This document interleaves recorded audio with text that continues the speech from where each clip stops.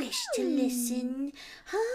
I have the perfect thing for you. It's a love potion and a mind expander.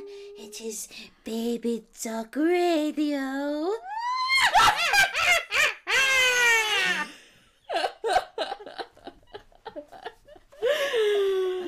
Drink up, sweeties, and all your life desires will become a reality. Welcome back, witches. Pulling one out for all my fallen witches. Fuck the hoes. Where the witch is at? Hello, everybody, and happy Halloween! Happy Halloween. Yeah! We love Halloween. I love it. Do you have a favorite costume? Or like a Halloween? Yeah, what was your favorite costume? Oof, I've had so many good costumes because I hand make them. Yeah, okay, tell me some notable costumes. I don't have fucking IG on my phone. Let me get my computer. One of them, because they're in archived, they're good. I've handmade all my costumes. One of them, I was an avocado, and I made a cutout, and my tummy, my computer's dead. My tummy was the seed of the avocado, and I had a styrofoam cutout. Right? Like, I had a half dome that was a styrofoam, and then I had a brown shirt on, so I just put it under my shirt, and then I had the green cutout thing. So I was an avocado. God. I was a ducky one year, and I made a matching ducky costume. You were a ducky? Yeah, and I made my dog a matching costume. How old were you? I was like 21. That's cool. I was the avocado. I handmade all my costumes. So on a sewing machine, me and my grandma made my duck costume. And then on a sewing machine, I made my dog a matching duck costume out the same material. That's amazing. And it's really good. Like, it was a good-ass costume. So we matched that year. I was like 20 when I was the avocado. 21 when I was a duck. I forget when I was for the other years. I think I kind of skipped out on Halloween. And then last year, I was a slug. That costume went crazy. It's amazing. I'm doing my California debut of that costume. And I'm buying more things for it, so it's going to be cool. I'm excited. What about you? Jesus. Well, I don't know if I have a favorite costume, but one of my most notable costumes was in like 6th or 7th grade. I was Lady Gaga for Halloween. Love. And it was pretty incredible. I like looked up a tutorial on how to make a bow out of my hair like she used to do. And then I did the lightning bolt around my eye with all the glitter. It was early Gaga. I don't know why. I thought that was like so cool. It was cool in its time. I look back at pictures and they make me want to cry and like hole up in a ball and be like, oh my God, it's so embarrassing. But it was also pretty iconic. I remember my most iconic costume now. Oh, what was it? It was a controversial costume, for sure. Oh, no. Yeah, you know which one it was. It was when I was in senior year of high school, just before turning 18. I don't even know if you should say this, I'm going to Courtney. say it. I'm going to say it because this is my truth. It was fine. Oh, my God. I have big, giant jonglers, and I've always had big, giant jonglers, and everyone has known me for big, giant jonglers. Like, literally, like, you would know me in high school, like, oh, that's the girl who wrestles, or that's the girl with giant jongs. Like, oh, the jong queen, right? So what do I decide to be for Halloween? A Hooters employee. Oh, that's not what I thought you were going to say. What did you think I was going to say? Were you on Halloween? No. Oh, and I was a one Halloween. I was the guy from Lovely Bones. Courtney! I look like him! You do not look like Stanley Tucci. Did you not see the picture? I need to download Instagram just for this conversation. Okay, so senior year, high school. Young thing, big boobies, right? I decided to be a Hooters employee, and it was controversial because I had giant jongs. So all day long, I was getting dress coded, but then I'd put my 2 fingers on my shoulder and put my hands down my hip And I met dress code, so I would literally like laugh in their face. I'd be like, yeah, you're hating because I look good. It was controversial because my math teacher, who I had all throughout high school, who used to bully me and slut shame me every day, she saw me that day. It was the last period of the day. She looked at me and she went, oh my God. And I went, hi. And you can believe her name because she's a fucking bitch. Miss goes, oh, did your mother see you leave the house like that? My mom drove all the way to Sacramento to buy me the Hooters employee outfit from an actual Hooters establishment. So yeah, she saw it. I said, yes, bitch. She bought it for me. And then she said some shit about my mom. And then I, true Antioch fashion, blacked out and fucking fought her. Tried to fight her. I think I like pushed her and grabbed her and just was hella in her face, but I can't remember. And I remember my English teacher, who is amazing, pulled me off of her. And my teacher wanted to act like she ain't know nothing. But I'm like, bitch, you poke a bear for 365 days of the year, it's gotta poke you back at least once. So she deserved it. And I looked hella good that day. And bitches, they saw me, they were like, I need a picture with you. Because my costume was like iconic. And then my freshman year of college, I didn't get the slut memo. Like I had it was, like Katie Heron. No, it was Girls. It was literally that scene because I was like, oh my God, Halloween. I went trick-or-treating with Alejandra. My costume was the guy from Lovely Bones. And I took Alejandra trick-or-treating, me and her. And then I pulled up to a Halloween party with the SFSU rugby boys. I pulled up. I'm not their friends at this time. Like, I'm new in the team atmosphere. Like, I'm new there. Show up. I walk in. All the girlies are in just a baseball jersey as a dress. Yeah. And their hats. And they're the players. And then I literally left. I was there total 15 minutes. I did not get the memo. Right. Well, that's that. I hope everyone has a fun Halloween. Let us know what you guys are doing on Halloween. I want to know. I want to see costume pics. I want to see decoration pics. And I want to hear a scary story. So. Yeah, or like, what's your most fun, like, Halloween story? Like, anything scandalous happen a night out on Halloween? Like, yeah. I'm sure you guys have stories. So you should email us. Yeah.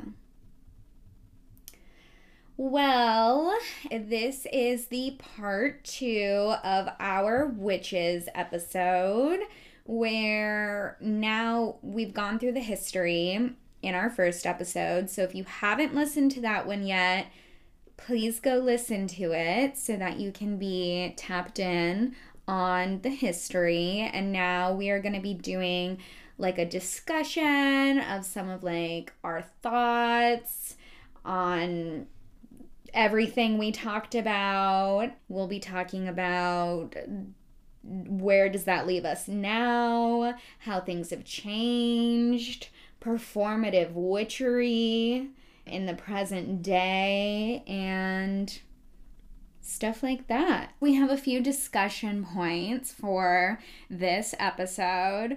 Our first one is hate a woman, call her a witch.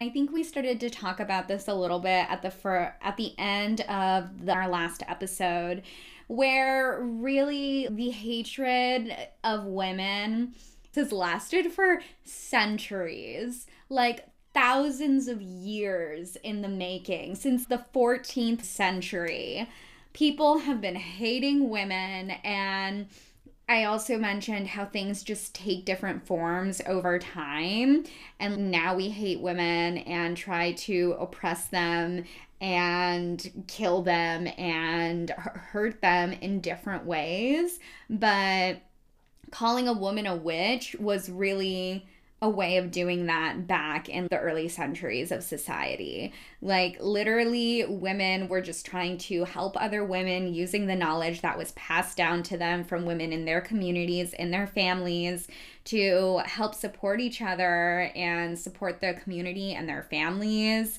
And men were just like, no, she's a witch. Burn her at the stake. and put that bitch on trial. You hate her, call her a witch. Yeah, literally anything. Call her a witch. Yeah. Like how I said last time, it's not even they're like, oh, I hate her, like, let me start a rumor. It's just how society operated at that time. They're like, God, like, I don't like this woman, and God, what is it about her that makes me not like her? Like, oh, she must be a witch, or like, oh, like, she's doing something differently than, like, what godly women would do. Like, she has to be a witch. Like, they're just hating using what they have, the Bible. Yeah, so it was really a few different things added up to create this witch craze, oppression, and elimination of women, really. It is this strict religious nature of society at the time, which created this mass panic and anxiety about things being outside of religious standards. In addition to misunderstandings and not enough knowledge yet of what health is and how sickness, illness, and recovery take form and take shape, and kind of just labeling things that were not yet understood as magic, whether that be good magic or bad magic. And then also this hatred of women and projecting problems such as men not being able to control sexual urges onto the women themselves and blaming them. It was kind of like really just using them as a scapegoat for a lot of the issues and challenges and questions that just couldn't be solved, and the frustration that came out of a lot of that. Anything else on that? They couldn't just let my queens do their work. True. They couldn't let the witches cook, dude. Let them brew. They literally could not let them cook and heal bitches. And, like, you're right. It's totally... I do think, like, it's just again and again and again and again and again, a lot of violence just forms out of ignorance and misunderstanding. Yeah. And so, it not just, like, the violence against women. It's, like, every time there's, like, mass violence, it's, like, literally out of ignorance. Yeah. Not being able to relate or understand, or being frustrated, confused, and fear. Like, people were scared. People were hella scared. And, like, if they didn't have their answers of blaming women to be witches, it was going to be someone else. It could have been, like, a mass. It could have been, like... Goats. The goat would be extinct, you guys. It would just be... Witch. Witch. Just something, like, it's just so crazy. But again, we also talked about, like, power in, like, communities, and it's like people who are always having less power are the people who will be taking the brunt of, like, the violence. Yeah. Because why would a nobleman, priest, religious man be worshiping the devil? Like, it's just goofy. They're just hating. Also, people probably were like, oh, I hate Mary Beth. I'm going to start a rumor and call her a witch. She didn't give me no fucking milk. That bitch. Bitch, like... That witch. Yeah, it was just crazy. It was like a free-for-all type deal, and it was just stupid, so... Yup. Okay. So this next point that I wrote down is this masculization of medicine, which I think plays a role in kind of eliminating women as healers, which is also kind of a part of this that we wanted to look at, because again, part of this witch craze stems from misunderstanding and the lack of knowledge around health and illness and recovery and what all of that means. So if people were sick, or if, you know, a woman came in and maybe she helped heal someone, or she did something that we would now perceive as medical, was then just not as understood and could be called magic, again, good or bad. So the role of medicine and women in medicine here, I think, is relevant.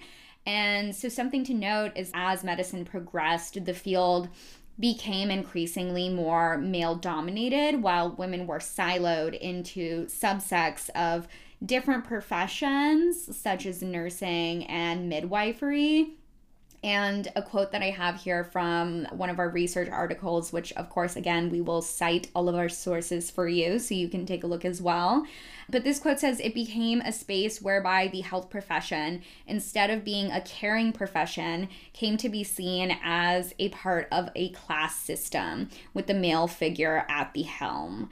And so that really goes to show too that, like, okay, we would put men as doctors and they would be at the top of this kind of hierarchy. And then women would be in different professions that were said to be less than, which of course they are not, but that is unfortunately the way that things are perceived and seen. I think too, this quote brought up for me an interesting thought, which I noticed in other articles too, which is care versus cure. Like, what does it mean to provide health care for someone versus how do we cure this? How do we fix this? And what is a way to kind of merge both of those things? I think as healthcare has developed over time, we have maybe lost some of the caring aspect of it that it's supposed to have. And I think that kind of represents a lot of where this discussion came from for us as well, is like this kind of lack of the holistic perspective, like drawing on our shared knowledge as a community and things just becoming so medicalized with men at the front. But is there anything you want to chime in on? Yeah, there's a whole 400 years gap in like the history of medicine. So that's why I think it's very like widely accepted now that Western medicine is fairly new in compared to like the centuries before of how we practice medicine. Like Western medicine really started coming about in the late 1800s, and again, women were not allowed to practice, POC were not allowed to, like the masculinization of medicine happened because of this 400 gap. And at the time, the only people allowed to practice and learn were men of upper class. So I think that the witch craze was very much like a big catalyst for the masculinization of medicine, and also like what put Western medicine to the forefront today.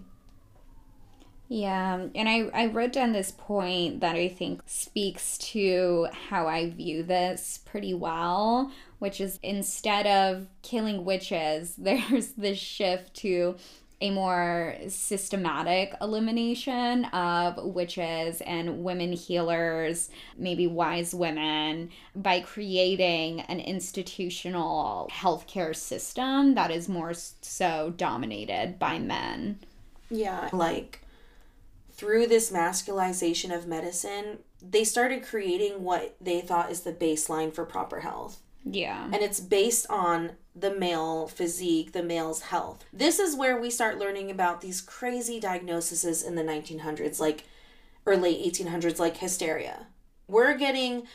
Everyone else is getting, or even eugenics, because it's not based on the model of like a white male's health. Like, people are just making trash medicine because it's only based on one type of person's body. Yeah. And it's legitimately masculization of medicine, because you're then saying the woman's body and how their health is, it's different from male health, so therefore it is wrong. It is different. It's bad. You're unhealthy.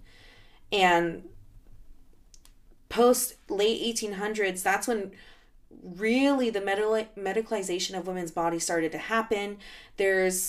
At the time, doctors were really, not even doctors, hacks. People who wanted to enter the medical field but were not necessarily like anybody, really. If you were just a nobleman and you wanted to go to medical school, which at the time it's 6 months to 2 years, it varies all over Europe, which means like, it's not like today where there's like a very understood baseline for what is medical school, what do you need as a prerequisite and during to be like a legitimate doctor today.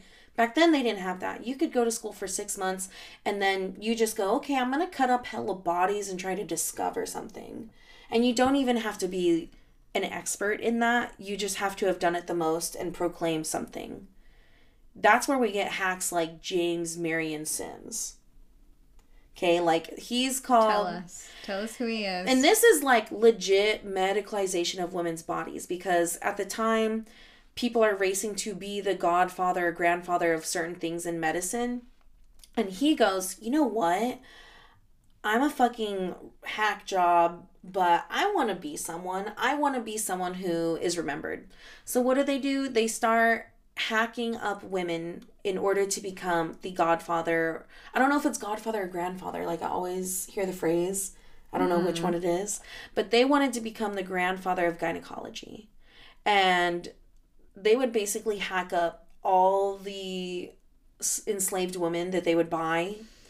They would buy hella of them. He would perform surgeries without anesthetic. Like, he was basically just butchering women and basically playing with their insides, trying to be like, we don't really understand how the female body works. We don't understand how it really, what's going on when it has a baby inside. What does it look like? All this and that. So that's what's happening during the masculization and medicalization. We had very bad doctors in the late 1800s and early 1900s. They just call him the father of gynecology. We were just talking about how we think it's weird as fuck when men are a gynecologist. I don't think men should be allowed to be gynecologists. It's really fucking weird. But again, like during this time, because women or other people are different than the model of good health, which is a white man at the time, we do get goofy ass diagnoses like hysteria, or like, I just remember learning so many things about like the early 1900s and how we had medicine. Did you know how they treated hysteria in the 1900s? So doctors would do house calls. And hysteria is basically like the woman is being so emotional that she's so unreasonable. That's essentially what hysteria was. Yeah. But, you know, I would be hysteric too if my man was beating me. I was only allowed in the private sphere, not in the public. I was actually designated property to my husband at the time. And my private sphere roles of being a mother and a wife and a caretaker were not appreciated. Like, hysteria was basically capping a bad attitude. Husbands would call. Yeah, there's a play about this. Husbands would call the doctor, and the doctor would make a house call, and they would literally put a woman on a table, cover her legs with a blanket, whatever, and would literally the women off. Yeah. They would the woman for 10 minutes in front of the husband, arm under the blanket. It was crazy. And they actually made devices to make their job easier. Yeah, early vibrators. Yes, or even like doctors were getting carpal tunnel a lot during this time. So we're getting fucked up, stupid ass medicine because we cop an attitude, and it must be something is hella wrong with us. Because you need to be this, and that to be healthy. AKA like a man. Yeah, this is another tangent, kind of, but there's a very fascinating play in the next room, or the vibrator play, which is exactly about, like, how hysteria was treated with, like, the early creation of vibrators. It's fascinating. I think that play is very entertaining. I think a lot of this makes me think, too, and this is the case with a lot of societal institutions, is they were created for a lot of fucked up reasons, and a lot of times while these structures, systems, and institutions are being developed, they are not being done in a way that is inclusive, diverse, or representative of people in these communities or countries. And like, to the point too about this like father of gynecology, I googled him right now because I was like, interesting, I'm not super familiar with him, and there's this quote that I think sums it up. It says, this is from history.com. Because Sims's research was conducted on enslaved Black women without anesthesia, medical ethicists, historians, or others say his use of enslaved Black bodies as medical test subjects falls into a long, ethically bereft history that includes the Tuskegee syphilis experiment and Henrietta Lacks. Critics say Sims cared more about the experiments than in providing therapeutic treatment, and that he caused untold suffering by operating under the racist notion that Black people did not feel pain. And I think this demonstrates, too, why our next point is going to be, it all comes together to leave us where? Like, where are we now? And like Courtney said earlier, something that happens for centuries is bound to have really long-lasting impacts, no matter what shape or form they take. And I think we still see these things. Even now, like from my understanding, a lot of medical books will show how different maybe like skin diseases or symptoms may show up, and a lot of the pictures in these medical books are on white skin, on white people.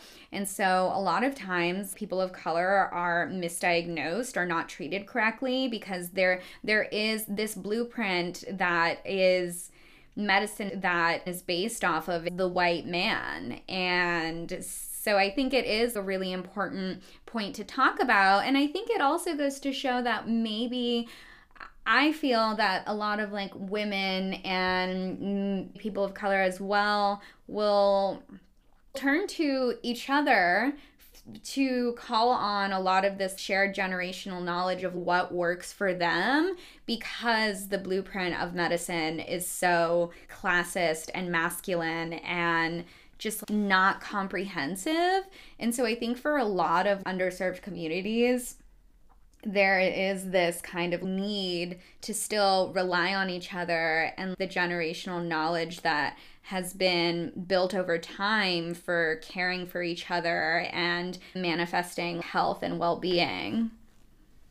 I also think that for marginalized communities, and specifically like communities of color, like there's this generational fear of doctors too. Oh, yeah. Yeah, I do think there's still a gap in generational knowledge just because of like how society operates today.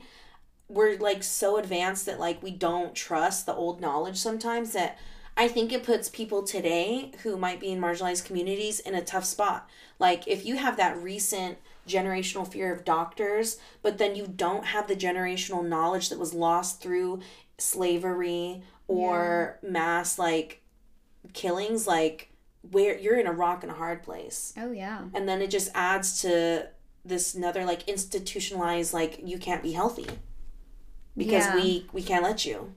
Yeah, and we see this too, like when I think of this and like reading that quote from the history page about this guy, James Marion Sims, who was like doing these experiments on Black women and was more focused on the findings rather than the well-being of the women. And like how you said too, he thought that Black women didn't feel the pain, which is really dehumanizing, and it is really disheartening that we still see this like carried on and on and on, this thread throughout medical research and medicine and health outcomes in general. Like the maternal mortality rate is highest for Black women because a lot of times when Black women are in labor, again, their pain continues to be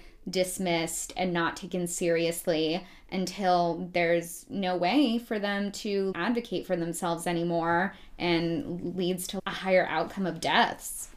It's really upsetting, and I think that, again, it leaves us with how do things change? But do you have any thoughts? I do think for like your question of like how do we change things, I think like we already have that 400-year gap of where a lot of generational knowledge was left. So we're kind of left with Western medicine. People are trying to reclaim shit. But I think to change things is that we need more doctors that are not just white men. I think we need to make medical school and information way more accessible to other types of people. And I think that's a big part of the conversation of women in STEM and POC in STEM. And I think too, like, yeah, I totally agree. And I am aware of a lot of these initiatives to get more folks of diverse backgrounds and identities into healthcare and in the medical field. But I think, like, with all of this information, I am left with this question, like, how, because it's who, but I think it's also like the what. Like, I think that healthcare as an institution is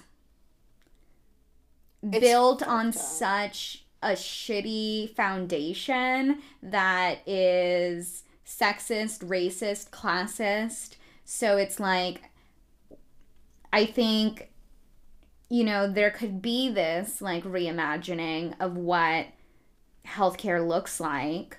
And I think it's going to include, like you mentioned, like a more like diverse who and people with like different experiences and identities, and like changing the way that like healthcare functions, and maybe even our understanding of like health and wellness, and like integrating some of these more like holistic kind of practices and changing the way that it's delivered and a lot of things like that as well. And I think some of this, we have some information on like what maybe holistic health is that could help inform that concept as well, that maybe you could speak on a little bit.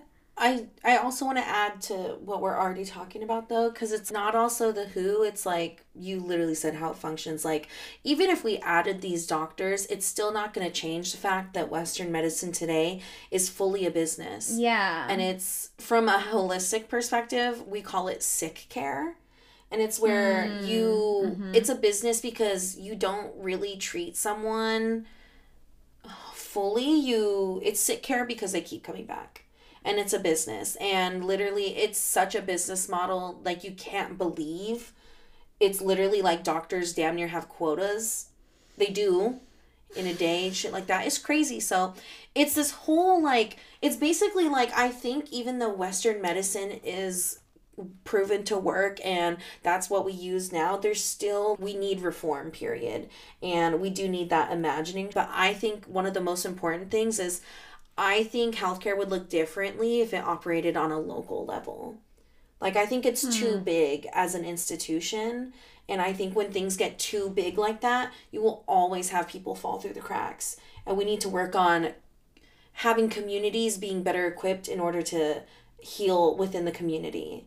Yeah. Like, even when we go to specialists, you might have to go 3 hours away for certain doctors and things like that. Also, how fucking hard it can be to get to a specialist, depending on what kind of like healthcare plan you have, is like actually ridiculous. So it's a lot of things, but I think it's opening up the conversation of healthcare.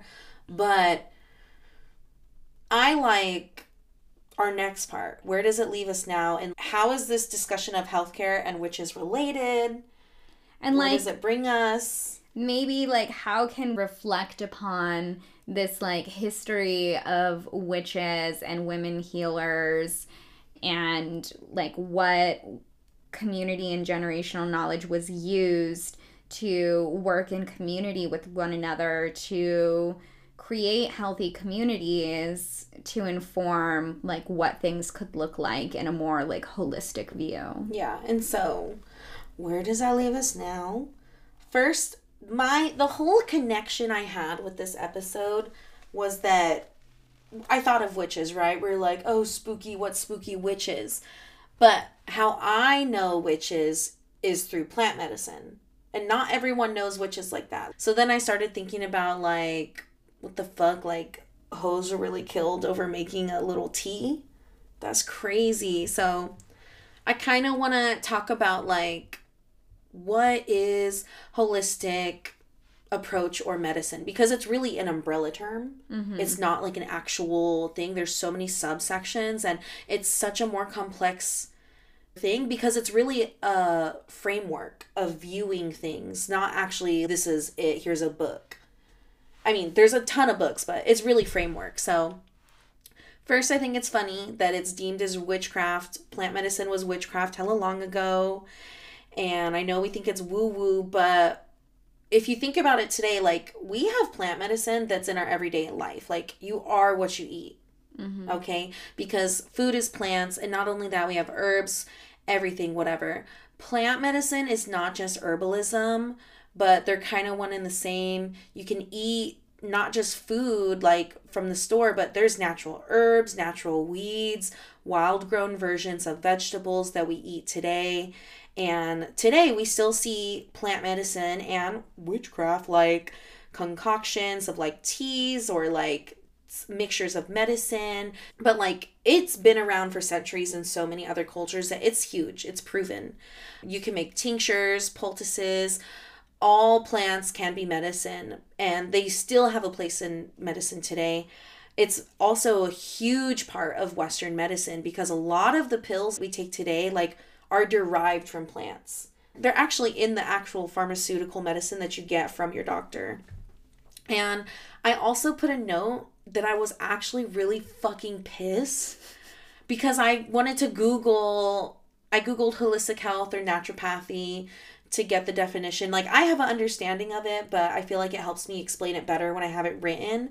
And Google was calling holistic health and naturopathy a pseudoscience.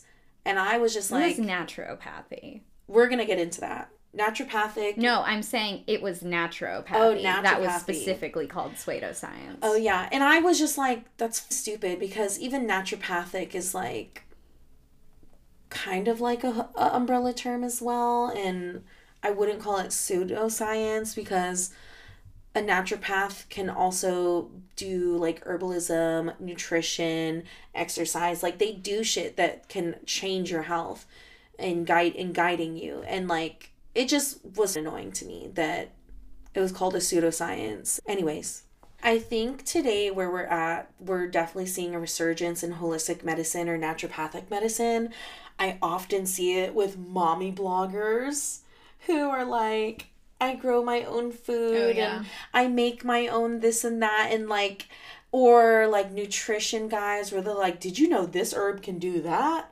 Or just homesteaders too. There's really this resurgence because I think people are just, they're needing something else that they're not getting and they're looking for it. I want to go more into this resurgence and why, but first I want to explain what a holistic approach to health is. A holistic approach to health and wellness is simultaneously addresses the physical, mental, emotional, social, and spiritual components of health.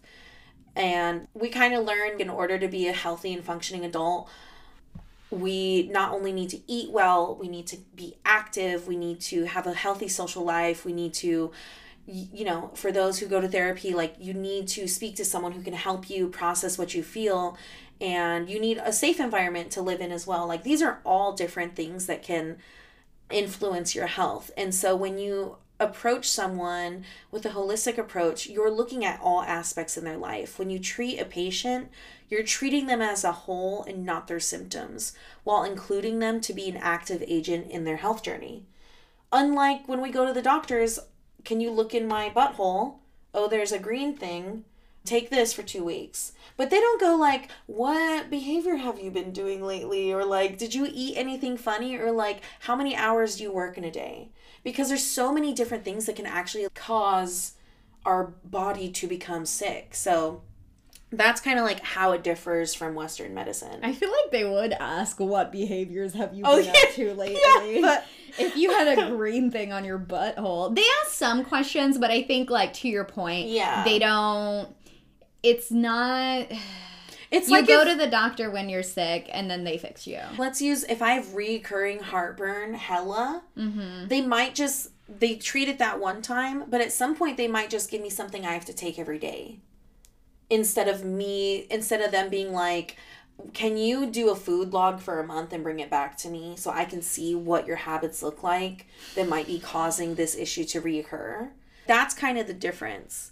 I wanted to say another thing because Courtney has like a certificate in holistic health, so she is qualified to speak on these things. And when she's addressing these different things, like you listed, physical, mental, emotional, social, spiritual, this reminds me a lot. Like, I used to work for the public health division in our city, and like my last 2 years of college, I managed a wellness program on campus, and it was centered around holistic approaches to wellness, essentially. And there was like 7 to 8 dimensions, which also included like occupational, financial, and multicultural. And I think that all of these things also like tie in with social determinants of health, and how there's a lot of things that need to be fixed in order to ensure that we're healthy and experiencing wellness to higher degrees.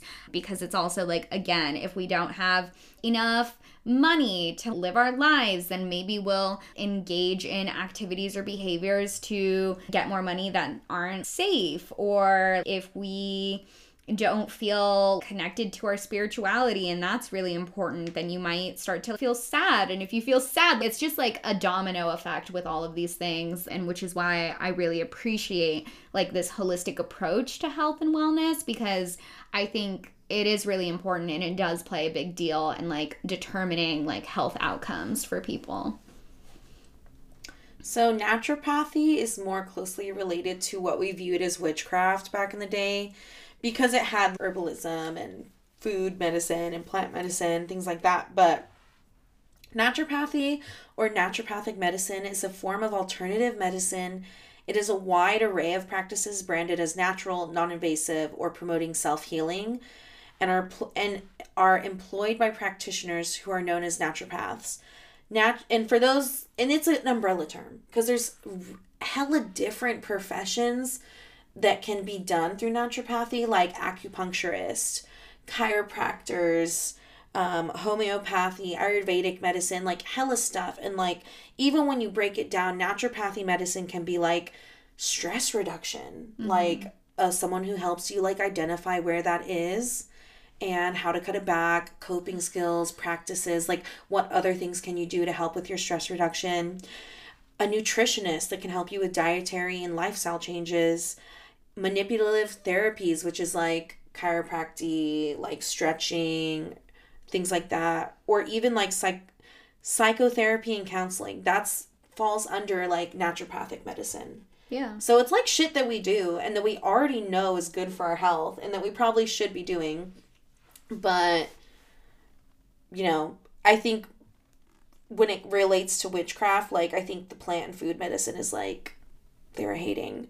But today, I think we're seeing a shift because a lot of people have grown a distrust of Western medicine, some for good reasons, some for not. You know, some people are just like, I deny science. And then some people are like, this doesn't work for me. I don't like how I feel after the doctor. Like, I don't feel safe, or like, I just feel like I can heal myself without hella invasive procedures.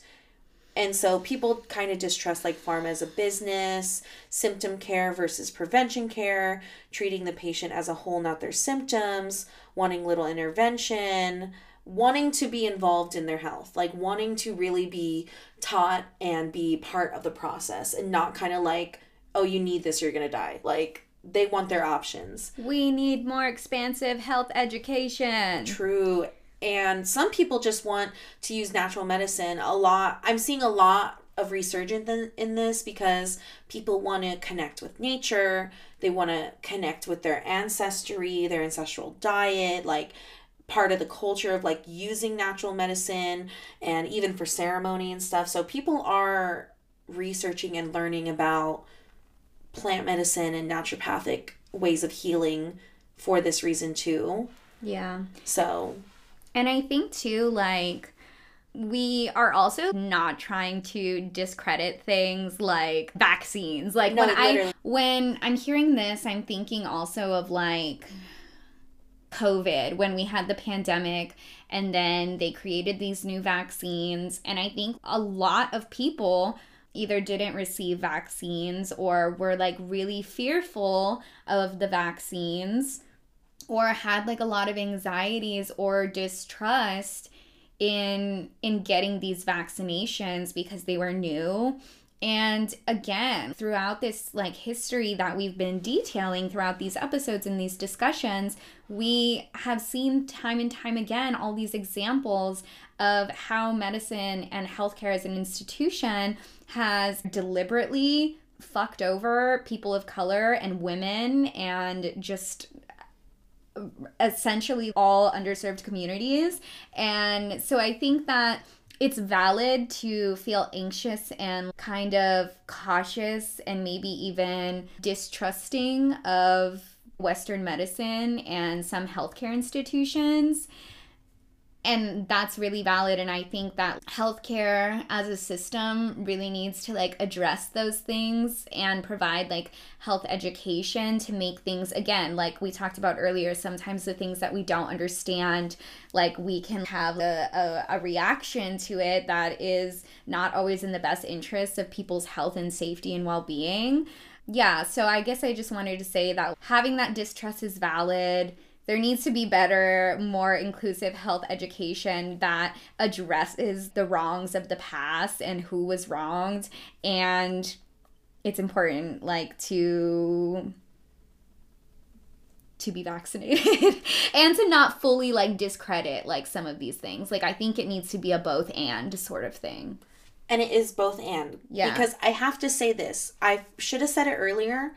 And I don't want all you hoes that are like, yeah, Courtney's fucking anti-science. Like, yes! Courtney's anti-vax! Fuck science! I'm not, and neither are naturopathic doctors. Yes. Like, you guys, I mean, I'm talking about some shit that not a lot of people talk about, but I have to, like, let it be known that naturopathic doctors do not discredit Western medicine. Yeah. Some do, but in naturopathic schools, you literally have to, first of all, you have to take a pledge to treat the person and do what's right for the person because you're still a doctor at the end of the day. But one of the things they do is they go through something called the therapeutic order, which is kind of like a scale of intervention. Okay. And so when a naturopathic doctor is working with somebody, a patient, you're going from green to red. Green being, okay, I'm going through my first options and using as little intervention as possible. But then as you go through the scale, like, oh, this isn't working, or I've done my evaluation on this person and they need intervention, period. Mm-hmm. So naturopathic doctors will coincide with Western medicine to help their patient. They'll, like, say you need this medicine immediately, let's get you cured on that, but then let's focus on the issue and why it reoccurs. So don't think that we're talking about natural medicine, that we're being like, oh, like, fuck Western medicine. I definitely think they can work together, and I think that is healthy. Western medicine is literally science, and at this point in time, it has been proving to work, but that doesn't mean it works for everybody, and I think people should explore what works for them. Yeah. And I think we also should do a better job at looking at naturopathic things, because those have been around for centuries. Like, you're not going to say that something that worked for, let's say, 5,000 years doesn't work now because now I can take a fucking pill that gives me a yeast infection when I have an infection. What? Like amoxicillin. What? You're going to take an antibiotic? Antibiotics can give you a yeast infection. No, I know that. But what were you saying? I lost it now, but that confused me. I'm just saying, like, now you can take a pill that kills your infection. It does not mean that these natural ways of medicine that have worked for 5,000 years doesn't mean they don't automatically work now, because now I can go get a pill. See, maybe taking an antibiotic to cure bacterial infection, but then it'll give you a yeast infection. Yeah, I'm just saying, like, just because I take a pill and it works doesn't mean it's not going to do fucked up shit to me. I'm gonna have, if I'm not drinking my probiotic yogurt for a week before the medication and during, I'm gonna get a yeast infection, okay? But it doesn't, like, mean, we need to pay attention to what has worked and what is working. So. Yeah, and if you want some stats, because I am not as like familiar with naturopathic medicine as a concept. So I did some research, and this was from like an NIH research study, and which is, I think, National Institute of Health. And this is a quote that says, "To date, research in whole system multimodality naturopathic medicine shows that it is effective for treating cardiovascular disease, musculoskeletal pain, type 2 diabetes, polycystic ovary syndrome, depression, anxiety, and a range of complex chronic conditions." So there is also, if you are looking for some stats or some research has shown that some naturopathic medicine has had positive impacts for treatment of those different conditions. Yeah, and like I think right now, besides gun violence, cardiovascular disease and metabolic syndromes are like the leading causes for death in America. I was wondering where that was going. Besides gun violence. I was like, God. They're like, we're dying. And it's not just Bitches are dying. Bitches are dying because we don't jog. Witches are dying. Bitches are dying. We're dying. But yeah, it's like, this shit's proven. Like, y'all all know you jog a mile, you're gonna drop this. Come on now. And it's not just that. It's like, we know therapy, all of it. You guys need to imagine different ways of health. Yes. And I think naturopathic medicine is a good way for if you're trying to feel like you have some control in your life. And I think it's a really good way to help you feel empowered. That's been my own experience with my dumbass workbooks, dude. Me just doing my workbook and me actually paying attention to like what I eat in a month. What workbook? What are you talking about? My homework, basically, for holistic health. It's homework, but it's also work that has to deal with my health. I'm doing month-long logs of my behavioral and what causes it, or my eating patterns, and wow, like this day I had a really bad day of eating and it's matching up with this thing that triggered me. Oh, I'm keeping a log and I'm able to like see where I don't make the change, see where I can fit it in. Even the journaling or the exercises, even just being in the class, I felt empowered and felt like I had the ability to change my life because I was giving these tools. When I go to the doctor, I know I'm supposed to eat healthy and exercise, but I'm like, how can I incorporate these things? When I have my classes and even the naturopathic doctors teaching me, it's not just do this. They can sit with you for an hour and show you how can you do this. These are different ways that it works for people. And like, why don't you try it for a week and log it? Like, it's just you're very much involved in the process instead of being spoken to. Yeah. So I love it. And all I needed to do was take one class at some point to know like, oh, I give a fuck about this. Yeah. And I'm about it. Yeah. And I want to read this quote. I wish I wrote down where it was from, but I will write that in our episode description. I think I know which article it's from, which is really interesting. And it basically talks about women healers and indigenous communities and how those experiences with more holistic and natural healthcare practices can inform the healthcare system today. And I think this quote explains how I'm feeling. And it says, "What has already been written by women healers shows that gaining equality in the Western healthcare system is no longer the main issue. Rather, there is a need for women healers. Women healers now find the system itself unsatisfactory. Instead of equality, they seek massive change and the revitalization of health institutions. During this period of revitalization, these modern sisters can draw lessons from their older sisters who are healers. The traditional older women as healers seem never to have left the Mother Earth as the center of their healing experiences and practices." I just think that's nice. Beautiful. Yeah.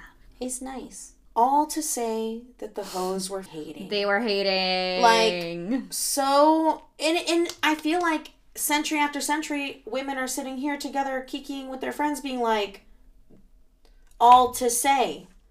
Every fucking century, bitch, we go, all to say y'all hoes were tripping.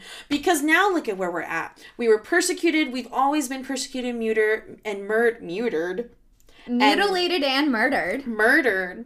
Just to know now, oh, that back in the DZ, we were legitimate doctors, bitch. Because now, fast forward, the hoes are legitimate naturopathic doctors, bitch. And the plant medicine the hoes were doing, based in your fucking pill today, bitch. Y'all were hating.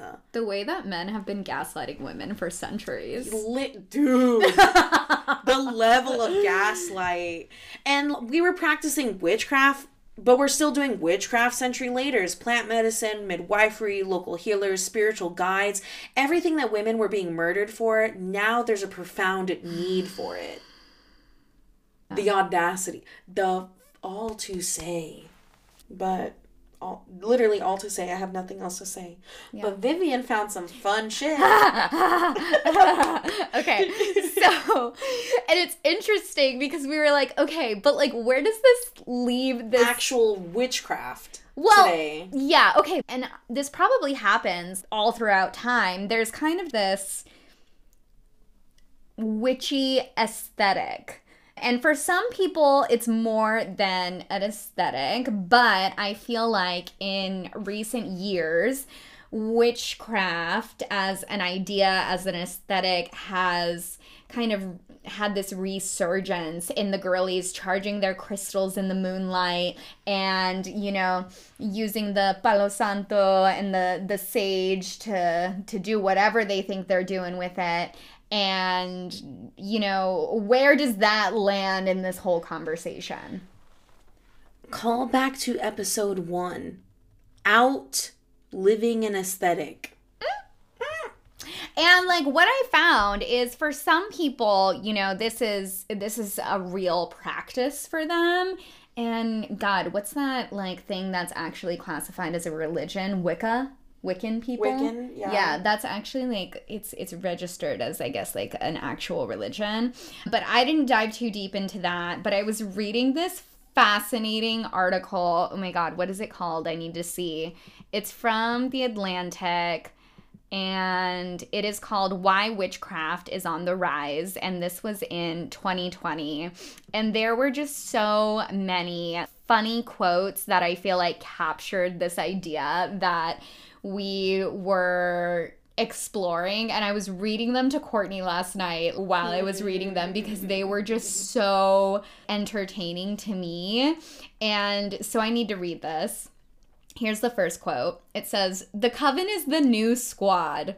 There are sea witches, city witches, cottage witches, kitchen witches, and influencer witches who share recipes for moon water or dreamy photos of altars bathed in candlelight. There are witches living in Winnipeg and Indiana, San Francisco, and Dubai, hosting moon rituals in Manhattan's public parks and selling $11.99 hangover cures that adjust the vibration of alcohol so that it doesn't add extra density and energetic weight to your aura." This is why bitches hate feminists. I hate all of you.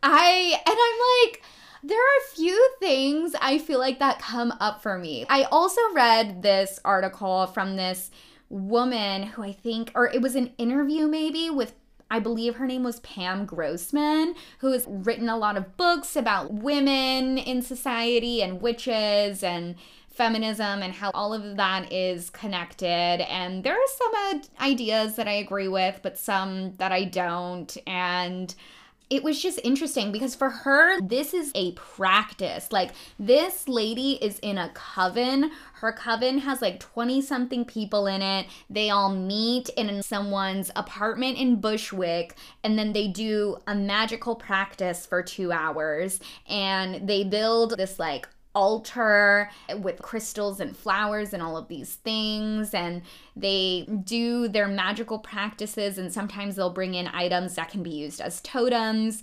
and they will charge them there to keep the energy of the coven with them as they're like going on throughout their life. And I was reading it and I was like, okay, you know what, some of this I feel like I get, like I understand, like I have crystals. They're fun to touch. They're pretty. I like to hold them. I think they're cool. I like that there is kind of this like magical feeling around them. Do I charge them?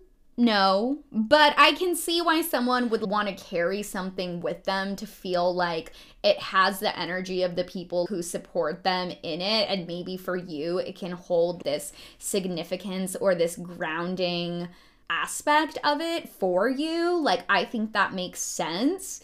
And it's just like the way that these practices have kind of been commodified under capitalism is kind of wild. Like moon water or hangover cures. That part feels weird to me. I don't hate this as much as I just said I do. But I do think it's not a good look, especially when we got bigger fish to fry. Like, yeah. I really, like, now we're getting into the topic of, like, feminism being chopped up into pieces that work for you in your life. It's literally, like, you pick, which feminist aesthetic do you like? That one. And we're still girls. Theys. We need to get it together. Because we can't subsect like this, okay? This is a fun hobby, I get it. For me, what I get from this is I can relate, or I think it's really beautiful that sometimes as humans, we need to make meaning out of ritual. Yeah. And as humans, we've always found ways to just create ritual. It's like song. And I mean caveman shit. This is archaic. Like ceremony and ritual is archaic. We have been doing this forever. And I think we're, there's parts of us where that's just innate in our human nature. And we're kind of like we're industrialized. So we can't make that meaning the same way that we did before. And I think that's how we do it now. Personally, I think that sometimes I'm a little woo-woo. So I might have had to have some sort of ritual around something when trying to have a conversation with myself. And So the intention with the 20 people, I get it and I can see it. And I can see where I've had to do some sort of like painting a picture can be ritualistic for me. Yeah. And like the intention I put in the picture, and sometimes it just comes out like art therapy. So I get it, but I definitely think the commodification, and sometimes it does give white feminists, it's like, oh, you're hella giving a fuck about witchcraft and you feel like you're oppressed. Bitch, can you get it together? Because I was a WGS major. I met a few witches. That stands for Women and Gender Studies. Oh, yeah. For people who may not know. I was like, that doesn't stand for witches. But yeah. And then I also meet different vibes. Like, I think witchcraft is a funny, touchy subject because... Wait, you met some witches? What were the witches like? So I met, like, super ultra queer white witches. Okay. That the POC witches were hating on. Because that's, like, white feminism witches. Like, and now we get into culture because for white culture, we already ain't got no culture. So we be trying to make our own culture and really find a place where we feel like we belong. So I think white witchcraft is really, like, constructed to what works for you. But all my POC kind of witchy vibes, like, they're like, oh no, this is ancestral shit. Like, I'm trying to reclaim my identity as someone who was colonized. And so I practice witchcraft or even plant medicine, and this is why I do it. So I be meeting, and you know what? There's some hoes like me where I don't give a fuck about nothing. I give a fuck about a lot of things, but I have no community as a mixed person. So the times that I have done ritual, like witchy shit, is literally like my art therapy. I need to fucking cry, and like I need to journal and write little poems and spells in order to figure out like what is really going on in me. That's my form of like witchcraft, ritual shit. I think that makes sense. And I feel like for this concept of witchcraft, it reminds me kind of how I view astrology. And I view astrology in this way as like a lens through which to explain feelings, observations, and people, maybe, I guess. Maybe like my impressions or something. Maybe, yeah, things like that. And I feel like witchcraft can be the same thing, or some of these practices can be some of the same things. Like just ways of processing and finding things that you need. And I think the community aspect of it makes sense. Yeah, and again, like I said earlier, there is so much to this history. I would be really interested to see some sort of multicultural history or history in different areas or things like that, because I think the article I was reading was also about indigenous practices, and I think a lot of that would be really fascinating because I feel like a lot of that makes sense. And I think too, even when I think about Mexican culture, I'm Mexican, and like there's like isn't it like bruja, the witch, or yeah, and there's or shamans. That's like the practice. Like, there's magic mans, there's shamans. Yeah, there's even like some people would consider a priest in Santa Maria like a witch. Yeah, so there are a lot of different like.